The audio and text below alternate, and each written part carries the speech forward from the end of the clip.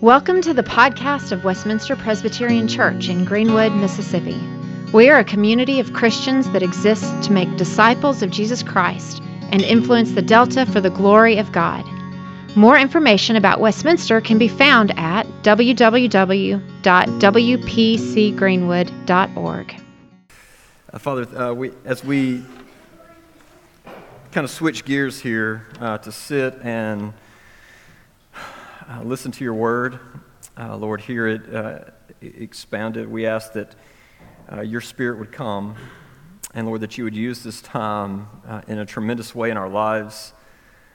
Father, cause us not just to be hearers of your word, but receivers and then doers of your word. We ask this in Christ's name. Amen.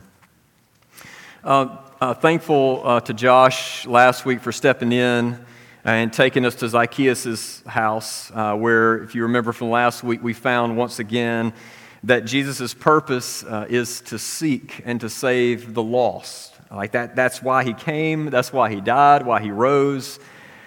That's what he continues to do today through his word and by his Spirit. And so just my prayer too is that even this morning that maybe someone out here in our congregation is sought and saved, sought and found. All right, so this morning we're going to back up just a little bit to get back where we were before Josh took us up to Zacchaeus, where we left off 2 weeks ago. And if you remember, Jesus had just given us that barn burner of a sermon teaching about his return. What's it going to be like when he comes? The kingdom comes and he returns. And in the context of that teaching about Jesus' return, Jesus then told a parable. He told a story, which brings us to our passage this morning. But before we read it, y'all, this parable is so fascinating, not only because of its contents, which is really, really good, but possibly even more so because of how it's historically been taught and historically been understood by Christians. Like this passage really is a case study in people taking something to mean whatever the heck they want it to mean. It's interesting because of all the parables Jesus taught, this is the one that is like the most clear on its meaning. I mean, like, we don't have to pull out lexicons or do theological gymnastics to see Jesus' point. No, in verse 1, Luke tells us the point, right? And Jesus told them a parable to the effect that they ought always to pray and not lose heart. Or if you remember the King James Version, I love the King James on this. It puts it, Jesus spake a parable unto them to this end. So what's the point? That men ought always to pray and not to faint. Have you ever felt faint in your prayer life? Okay, well, somewhere along the way, this parable has been seen this way, that Jesus is teaching that his people are a praying people, but they've turned it into, but if God isn't answering your prayer, then you're not asking right. And so you need to be like this widow. And if you cry out and frantically beg long enough, God can't ignore you. It's almost like the show The Voice, right? That if we pray eloquently enough or if we pray well enough, then we'll get God's attention. He'll turn his chair and he'll give us the desires of our heart, right? And I mean, it almost sounds kind of spiritual, right? To cry out and cry out to God.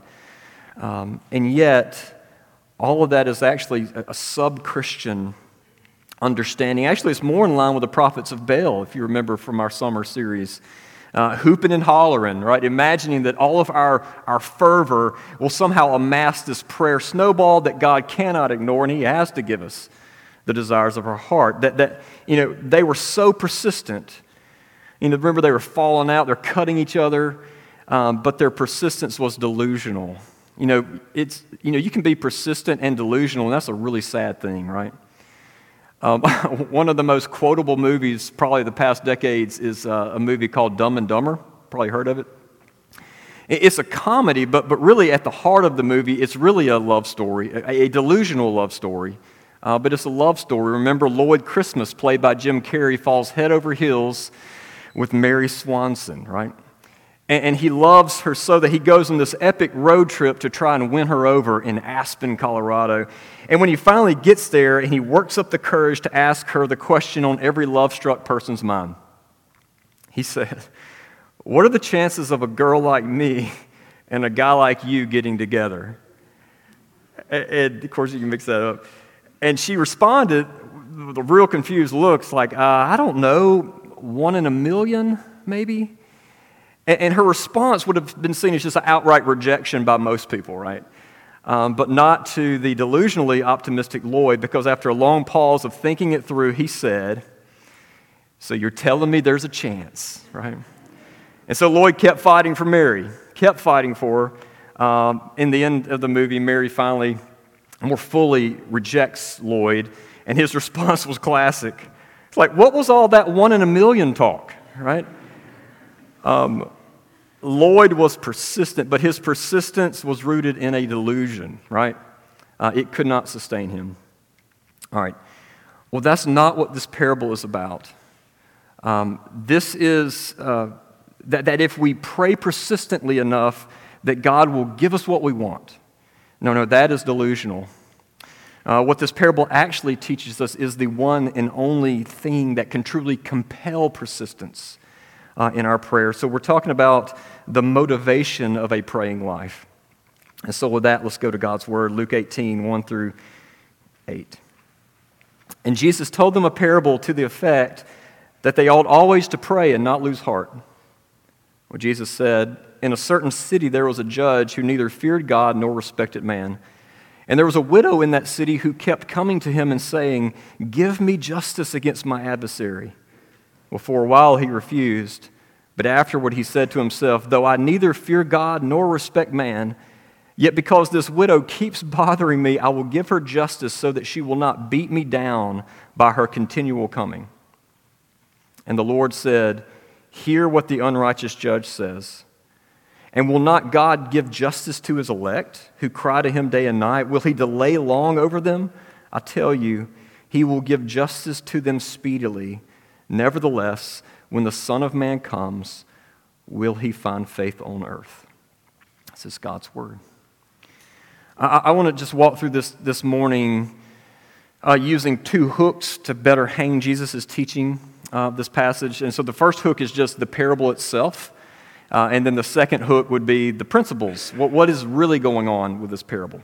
So first, the parable, Jesus opens up this parable telling about a completely toxic judge who neither feared God nor really respected other people, which right off the bat tells us that more than likely this isn't happening in a Jewish context.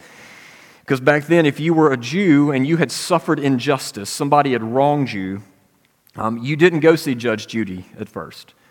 No, you felt if you ever had injustice, then you would go see the elders. You would talk to the elders. And then if they couldn't figure it out, or if you felt like you were still wrong, then you could appeal it to not just one judge, but a group of judges who collectively heard your case and who collectively rendered a ruling. All right. So furthermore, even since way back in the time, if you remember King Jehoshaphat, there were very particular guidelines put in place about who these judges were to be in Israel. Very detailed qualifications. 2 Chronicles 19 lays some of them out this way. They are to consider what you do, for you judge not for man, but for the Lord. He is with you in giving judgment. Now then, let the fear of the Lord be upon you. Be careful what you do, for there is no injustice in the Lord, or God, or partiality. And by the way, you can't take bribes. That was part of their rules. All right, so right off the bat, this judge possesses 0 qualities of what you would call a good judge. But he fits right in the Roman pagan judge system, just as corrupt as he can be. And look, I don't want to belabor this point, but think, even some of the world's worst villains that we know of in recent decades, the most vile and evil people like Hitler and Stalin, as cruel as they were, they still professed a love for humanity, So to have a judge who doesn't fear God nor care at all about his fellow man, and it is like no bueno at all, right? But then to make things worse, Jesus tells us about another person who's the polar opposite of the corrupt judge. We have this nameless widow. And in the ancient world, the most vulnerable and thus most prone to oppression were widows and orphans. And they were easy targets. They were easily taken advantage of. They were often political or often legal victims. Later in Luke, we find that there were a particularly evil group of men described as being the devourers of widows' houses, right? You have a lady whose husband dies, and you have this group of men just come in and just like take advantage of her, take all that she has. And so this is one of the reasons, of course, the Bible is full of reminders to remember the orphans and widows, to plead the widow's cause, right? I remember being in junior high, learning about Ole Miss, and somebody was saying, I don't know if this is true or not, but the person told me that if you aren't in the Greek system at Ole Miss, then you don't exist as a student there. It's like, whoa. And maybe so. When the same way, if you were a widow, think about it, if you're a widow in a culture that values family above all else, you don't exist. You don't exist. Well, we don't know what happened to this widow, but we do know that she was done wrong. At some point, she suffered or received injustice. And within the pagan context, when the people, or when this happened, I mean, she had a couple of options. One, she could try to bribe the judge, pay or gift the judge some things that maybe at some point he may rule in her favor. But this widow didn't have any money, and she didn't have a vacation home she could loan out to the judge. She didn't have anything, and so she opted for option number 2.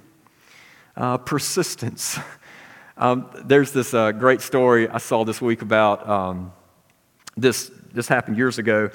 This rancher out in Powder Bluff, Colorado, who when it came, y'all remember when you would have a subscription to a magazine and it would run out, they would send you a letter wanting you to re-up, and you send your check in and all that. Well, it came time for him to re-up on his National Geographic subscription. And when it came time, the National Geographic computer system malfunctioned. And instead of generating one renewal letter and send it to him, it generated 9,734 separate renewal letters. And they just sent them out to him. And on the first one or two, this farmer, he responded with, no thank you, don't really want your magazine. But after thousands and thousands of inboxes requests, he broke. And he finally sent them the money with a note that said, I give up. Send me your daggone magazine, please. Well, like National Geographic, this widow didn't give up, right? If it's the squeaking wheel that gets the grease, then she could squeak with the best of them, right? And so she just kept going to the judge and kept crying out until finally, and y'all know how it happens. This is how our kids sometimes wear us down as parents, right? She just wore him down. Verse 5, he said, because the widow keeps bothering me, I'm just going to give her justice so that she will not beat me down by her continual coming. I love the original Greek there says, I'm going to give her what she wants so that she doesn't blacken my eye. That's, of course, can be taken two ways. The New Testament's full of kind of boxing lingo. He could be saying, this woman's going to knock me out if I don't give her what she wants. Or two, and probably the more likely meaning, is you know how when you don't get much sleep, or at least this happens to me, kind of dark circles around your eyes, you're worn out. That's what he's saying. He said, look, this woman is wearing me out. Like she's bothering me in my sleep. She's bothering me at the grocery store. She's bothering me when I'm out with my friends. Like if I'm ever going to get any rest, I'm going to have to deal with this lady. I'm going to have to give her what she wants. And so the judge relented and enacted justice for the widow. And that's the parable. All right, well, what do you think might be Jesus' point in this? What does this mean for our lives? Well, here's our second hook. And this is, start listening now if you haven't started listening yet, okay? Just for the next, you can do it, 10 minutes. This is important because I don't know how many times this passage has been understood like this, that God is the unjust judge and we are the widow. And so if we're going to get our prayers heard and answered, then we got to squeak, right? We got to persist. And so the sermons, you've probably heard, it goes something like this. If God isn't giving you what you want, you just keep asking. And you keep seeking, and you keep knocking. You get down on your knees, and you wear him out. And if you keep praying to God, God will at some point bend to your will and grant your desires. I heard somebody say, what type of perseverance are we called to persist with in prayer? Well, it's the same persistence in which the snail reached the ark. You just keep going, right? Just keep going. And if you're doing it right, then your prayers will transform him from a hard-hearted God who's not giving you what you want to a compassionate and loving God. Okay? All right. If that's the takeaway from this parable, you just start praying, then you've missed the entire purpose. Okay, so what is the purpose? Well, this isn't a parable of comparison where God's the judge and we're the widow. It's not a parable of comparison, but rather a parable of contrast, right? So newsflash, God is the opposite of this judge, right? Whereas this judge is unloving, he's evil, he's ungracious, he's merciless and unjust, our God is loving, gracious, merciful, and just. And what's more is, whatever God is that infinitely. Right? So our God is infinitely loving and infinitely merciful, infinitely gracious and just. And then, if you are in Jesus, then we too, are the polar opposite from that widow. Remember, as far as the judge was concerned, she was a nobody, didn't even have a name. But church, if you are in Christ, do you know what your name is? You are the beloved. The Bible says you are God's elect. And what's more is, not only does God know your name, but the Bible tells us that God knows like the number of hairs on your head. That not only is God infinitely aware of the pain and the suffering and the injustice like that you personally experience, but our infinitely powerful and infinitely loving God keeps track of all of our misery, collects every single one of our tears into a bottle, while also promising good and perfect justice to all who are His. Okay? In other words, the motivation to pray persistently isn't to wear God out. No, the motivation to pray persistently is because in Christ we are the beloved, that we have a good Father. So God has elected and called and saved and bestowed grace upon you. And you know what always confuses me? I don't know if this ever confuses you. Is when critics of the doctrine of sovereign election say, well, if you believe that, that'll hinder missions. And if you believe that, if you believe that God is God who calls and God who saves, then what's the point in even sending missionaries out? And what's the point in praying if God is sovereign? They say this doctrine kills evangelism and kills prayer. I've always been confused about that because if you actually look in Scripture, it seems to be the opposite of that, right? That sovereign election seems to be the dynamite that propels missions and propels prayer. Like, do you remember when Paul was scared to get to death to go to Corinth? Those people didn't seem like the churchy type people at all. Do you remember what spurred Paul into mission in that city?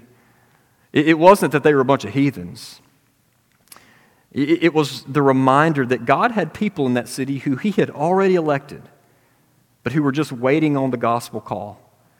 And so, not in spite of, but because of God's sovereignty, Paul went into Corinth. And God said, "Do not be afraid, but go on speaking, for I'm with you. No one will attack you to harm you, for I have many in the city who are mine."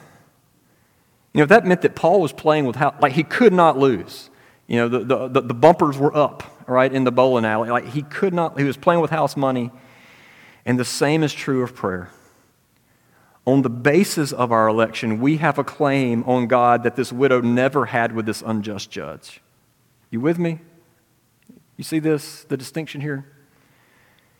When we bring our needs to our great judge, we are coming to a God who knows us, who cares for us, who loves us, and has already promised to give us good things. Okay? And so instead of hindering our prayers, this gospel reality should turbocharge our prayers. So the motivation isn't to change God. No, we pray because God is unchangingly good. And it's praying with the words of John Newton in mind, "Thou art coming to a king, large petitions with thee bring, for his grace and power such, none can ever ask too much." Right? So that's the gospel motivation for regular, persistent lives of prayer. And yet at the same time we read this and questions always rise, right? Because what happens when we pray and pray and pray and nothing happens? We pray for healing and our loved one dies. We pray for deliverance from a certain struggle or a certain pain, and yet we just stay in the throes of suffering. What do we do there? Here it says that God will give justice speedily to his people. He won't delay. So what's up with that? Well, I don't want to sugarcoat this, but I do think theologically this is how we walk through that. We learn that God is not only all good and all powerful, but he is also all wise, which means that God is always ready to act on our behalf in the very best way possible, which means, to borrow from Garth Brooks, right? Some of God's greatest gifts are what? Y'all don't know the song either? Okay. Thank you, Gary. Sometimes unanswered prayers are some of God's greatest gifts to you. God sees the full picture and he knows best. He gives you what you would want if you knew what he knows. Okay? And then to timing, God's always criticized for his timing, isn't he? Right? But Peter gives us the answer with that. With the Lord, 1 day is as 1,000 years, and 1,000 years is 1 day. And yet we also find in 2 Peter that though God's justice may seem so slow, his deliverance so slow, yet when it comes, we're told it comes swiftly, like a thief in the night. So God's provision and God's timing is perfect. In response to God's promises, then we pray, right?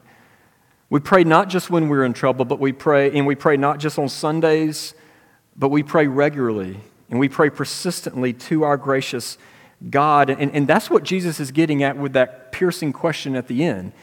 He says, when the Son of Man returns, when I come again, will I find faith on earth? And of course, this is a rhetorical question, and he's not asking, will he find belief? Am I going to find belief? Because we know that even the demons believe. Lots of people believe. The demons believe and shudder. He's asking, will he find faith? Will he find people so changed and empowered by the gospel that it results in a praying life? And so what we find time and time again is God, and we're not. And so the most sane thing that we can do, actually the most human thing we can do as a people of faith, is pray, right? Is cry out to our God. One of the clearest marks of being in Christ is having a praying life. Augustine famously said, when faith dies, prayer dies. Prayer is such a huge indicator for faith. And so this is really a call as we close out this morning to examine our own souls, right? Especially as theologically savvy Presbyterians. In light of Jesus' life and death for you, the question isn't, are you responding by reading Calvin? And are you responding by reading the Confession? Are you responding to the gospel by reading the Puritan paperbacks? No. The question is, are you responding in regular and persistent prayer? Speaking your needs before God, recognizing that he will give you what you want, what you ask for, or by grace he will give you something better. But either way, his grace is sufficient. And so this is a call to pray with your family.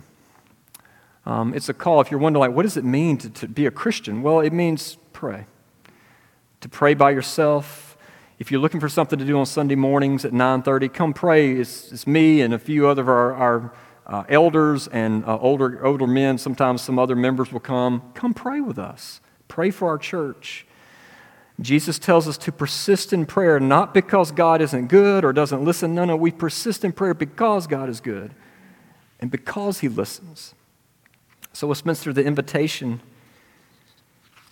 is to cast all of your cares upon the Lord because he cares for you. Amen. Amen. Let me pray for us. Father, as we come now to your table, we ask that you would continue meeting with us and continue working through your Spirit, just massaging the gospel reality deep, deep, deep into our hearts. Father, we ask that you would make us a praying people, not trying to get what we want, but just because of what you've done for us. Lord, may we respond in prayer. And Lord, give us the grace to receive the answers as you give them to us. Father, we ask that you would take these common elements and that you would set them apart to be a means of your grace to your people. Now as we come to the table, Lord, we thank you Thank you for Jesus. Thank you for his death. We ask this in Christ. Amen.